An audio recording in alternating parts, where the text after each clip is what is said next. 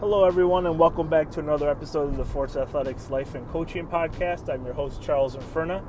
And in today's episode, what we're going to spend some time talking about is reflecting on the 2017-18 season. Now, in our last episode, we talked about expectations and accountability a little bit. I'm going to try and talk you through how I tried to hold our athletes accountable to the expectations they set for themselves and the expectations that we set together as an athlete and coach. Talk about, our wins for the season and our not wins, so our strengths and our lesser strengths, the way we talk about it at where I work. But really our season got started when our previous one ended. So the 16-17 season ended rather prematurely. We had just some things came up with some of our athletes, and unfortunately, two of the three athletes that we had last season were dismissed from the team for various reasons that I will not go into detail about now. So we knew at the end of the season, that it was just going to be myself and one senior thrower, Tyler, for the whole indoor season, unless somebody walked on, but we didn't have any freshmen or any other upperclassmen that joined the team. So we knew it was going to be Tyler and I until outdoor started, and then we were going to have a swimmer join us for outdoor, Kayla Santos. So our indoor season started really, like I said, at the end of the previous outdoor. But Tyler and I talked a little bit about goals and expectations at the tail end of the summer. We talked about what we wanted to try and accomplish, and one of the goals we set forth was trying to get to nationals. So trying to get to a distance that would be sufficient enough to qualify for D3 indoor nationals, which is typically about 18 meters for the men, or about 60 feet or so, give or take a couple inches. And we thought that was a realistic goal because the year before, as a sophomore, Tyler threw 1670. So really, we only needed 5 feet. And I say really only 5 feet because from his freshman to sophomore season, Tyler put on about 15 feet. So that wasn't going to be like crazy what we were asking for. I mean, we've had athletes PR by more than 2 meters in a season, 3 meters in a season. So a meter and a half we thought would be realistic. Assuming in which that we would hold each other, coach and athlete, accountable to our commitments to get us to throwing that far. And that's where I really want to start is, when our indoor season started, we got off to a pretty good foot. We had some pretty good meets early on in the season. And then February rolled around, and Tyler and I had a heart-to-heart conversation after one of our meets where we we weren't being held accountable to our expectations. And what I mean by that is I knew that we were missing some training sessions in the weight room. We were hitting all of our throwing sessions, but we weren't able to find time to go to the weight room as often. We had a conversation about it in January. We had a conversation about it in the beginning of February. So this was the third conversation really we were having in about 6 weeks, and to talk about how some of the training, the build up to the track and field season, a bulk of the work is done in July, August, September, October, before we step foot in a circle to really start throwing. With our athletes, we really don't start throwing until the end of October, early November. So a lot of the strength work, is really done on your own. And that's number one with accountability and expectations. If you set a number of I'm going to throw 60 feet, or I want to try and qualify for nationals, or something along those lines. If you never step foot in the weight room, it's going to be highly unlikely that you're going to accomplish that goal. Now, maybe there's some athletes that don't have to train in the weight room, but they can just show up and they're physically gifted enough to throw 60 feet in the weight. I've never met an athlete that can do that. I'm sure maybe other coaches are going to send me messages after they listen to this episode and say, oh, wait a second, I had so-and-so and I had so-and-so. But in my specific experiences in 10 years, I've never had an athlete really reach their ultimate potential and set their, accomplish their goals with just throwing and not ever training in the weight room. So that was the first thing, and we talked about that. We talked about, the passion and the desire to try and throw that far, but not meeting our expectations, which, by that time, for anybody who's listening to this episode, it's tough to catch up on 6 months of weight room work and a couple weeks before trying to qualify for nationals. So needless to say, after a couple of heart-to-heart conversations, our season came to an end at the Indoor Empire 8 Championships. The Atlantic Regional qualifying mark was 15 meters in the men's weight throw. Tyler, in his sophomore season, he threw over 50 feet in every meet, so over 15, 24, 25, which would have been enough to qualify for the regional meet. His junior year, he threw over that mark once, so I knew it was there. It just didn't happen when we needed it to happen. And after that meet, I spent a lot of time self-reflecting on about my performance as a coach and how ultimately I still feel it's my responsibility. I don't know if other coaches feel it's their responsibility as much, but maybe 51-49 in regards to not achieving our goals and not qualifying and extending our season. Some coaches say, well, it's 90-10 or 75-25, but I'm really fixated on the notion that I think it's a 50-50. I think athletes need to meet coaches halfway. Coaches need to meet athletes halfway. We provide the map, the tools for the athletes to be able to reach and achieve their goals, but the athletes have to put in the physical work, or maybe the coaches put in the mental work, and they build that mental capacity and the mental strength and build mindset and drive and resiliency and things of that nature, and where it's the athletes really need to put forth the physical work, where the coaches obviously aren't going to go in the circle and complete the event for the athletes. My athletes would certainly not want me to do that now, maybe 10 years ago or 15 years ago, but definitely not today. So we transitioned to our outdoor season. We were more focused, I believe. Tyler definitely was, on wanting to extend his season, set a personal best in the hammer, which he didn't do his junior year, and we added another athlete to the group. So, and I think that added a little bit of competitiveness and made things a little. Practice was definitely more fun with Kayla around. But Kayla and I also, and this is where I hold myself accountable as well. Kayla and I talked about goals a couple times during the season, but they were more outcome goals as opposed to process goals. Kayla is an elite swimmer.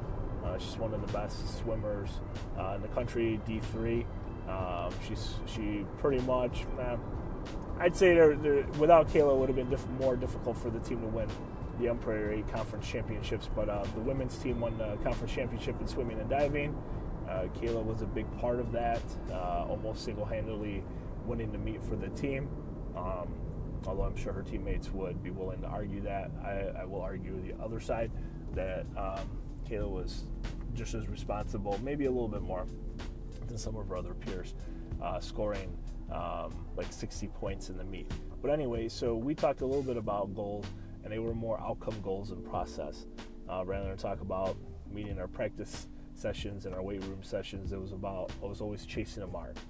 And the mark for her was 120 feet in the discus, which in most years that would definitely score at any of our conference championships. So our season got off to a pretty good start. Had career personal bests in the shot put. We had some pretty good throws in the hammer, but due to some unforeseen medical situation, Kayla lost a lot of time during her swimming season where she wasn't in class, had some stuff happen.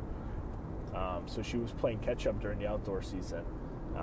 It's not an excuse. It's just, I think it's something to discuss, that sometimes, being bedridden for a month it's difficult to kind of overcome that when you only have 5 weeks left of your season.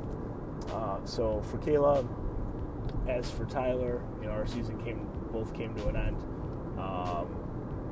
Kayla had pretty good throws at our conference championship meet, at the Empire Conference Championship meet. Shot put any other year, she would have made the finals for sure. Discus any other year, she would have scored, of course. But this year it just wasn't meant to be. Tyler, though, did PR in the hammer in his last throw of his collegiate career, throwing over 45 meters, which was huge. Finally made that big 1 meter jump as opposed to 10 centimeters here, 10 centimeters there. So Tyler PR'd in the hammer over the course of the last 4 meets of the season. But getting back to the expectations and things, and like I said, I hold myself accountable a lot, but I think the athletes need to be more realistic of their expectations as well, and that's something that I'm going to focus more on this year with Kayla and our group of 4 freshman throwers that we have coming in, 4 female freshman throwers that I'm really pumped about. But really thinking about what your expectations are, how are you going to hold yourself accountable to that, and who's going to hold you accountable to that? How are you going to let them hold you accountable? When with Tyler, it was only Tyler and I, and maybe after, he started thinking of me as like the Charlie Brown teacher, with like the wah, wah, wah type of thing. But really, when you think about it, we're putting together a template right now, a plan for throwers of different habits and traits to exemplify and to focus on in regards to reaching your ultimate potential and achieving your goals. And one of those is setting your goal, whatever your long-term goal may be, developing some commitments or an action plan with your coach in order to achieve those goals, and then allowing people to hold you accountable. And that's something that I haven't implemented before in my coaching, is asking the athletes how they want to be held accountable and giving them the option of, okay, is it friendly text reminders? Is it some other type of consequence? Is it an email? Like, how are the athletes going to be held accountable to meeting their goals and expectations? Because really, if we just have a goal, we just have a vision about something, we don't put together steps, then we're always dreaming. Then there's nothing really holding us to the goal. We're just saying, I want to throw the weight 20 meters. Well, I can say that today I want to throw the weight 20 meters. But if I don't train, if I don't throw, I'm not just going to enter a meet and it's magically going to happen. And the same could be said for our collegiate athletes. They might say that they want to do something, but how do their actions support that goal? And that's something that I learned this season, something that I've definitely going to be more reflective of as I move forward in my coaching career, especially in the next couple seasons with a new group of athletes that are coming in, is really focus on that long term, or like John Gordon talks about, the telescope. What's your vision? Where do you want to go? And your microscope. The little day-to-day mundane activities that are going to help you accomplish your telescope goal, and how they're going to help you realize the picture that you see in the telescope. So that's a little bit of our reflection. I hope that makes sense for those of you who are going to listen. Those of you that made it this far, thank you very much for listening and taking the time. I appreciate any feedback that anybody sends my way. I appreciate reading the direct messages on Instagram and Twitter when it comes to our podcast episodes. But yeah, so this summer with our athletes, we're going to be spending more time focused on our vision and what we want to accomplish. I'm going to be piloting and rolling out some of those activities and templates with some coaches, some high school athletes, definitely my college athletes, just to see if there's more efficient ways for us to hold ourselves accountable to our goals and to our actions, and to actually really make some progress and feel like we're moving forward in a positive direction more journaling, more writing down of thoughts and feelings. I used to do that. I know a lot of throwers do that. They keep a journal of their distances that they throw in practice and their meets, their weight room sessions, how they feel. We're just going to try and make it more compact, more easier to digest for athletes. So I'm going to spend a lot of time with my kids this fall, spending some time working on that and really trying to implement how their daily habits and how their daily actions impact their throwing. Getting 5 to 6 hours of sleep a night really isn't going to be conducive to great throwing, or eating poor nutrition might not be conducive as well. Missing training sessions, obviously that's not going to be conducive to throwing far either. But then also being able to write it down in your own handwriting, and there's a lot of apps that track some of those things for you. But I think it's important for people to see it in their own writing as well. So with our template, with our journal, we're going to have that where the athletes are going to keep track. I'm going to hold them accountable to that. That's going to be part of our practice, and we'll see what happens. So if anybody has any interest in that, looking at our template, our throwing journal, our throwing book, please reach out at fortsathletics@gmail.com, or you can reach out on Twitter or Instagram, because we're really going to try and focus in on this stuff, really try and put together some really good performances this season with our kids. And the best way of doing that is writing it down, tracking it, making sure our daily actions are going to help us achieve our long-term goals. Thank you very much, everyone, for listening today. I appreciate your time with listening to our podcast and providing any feedback you might have.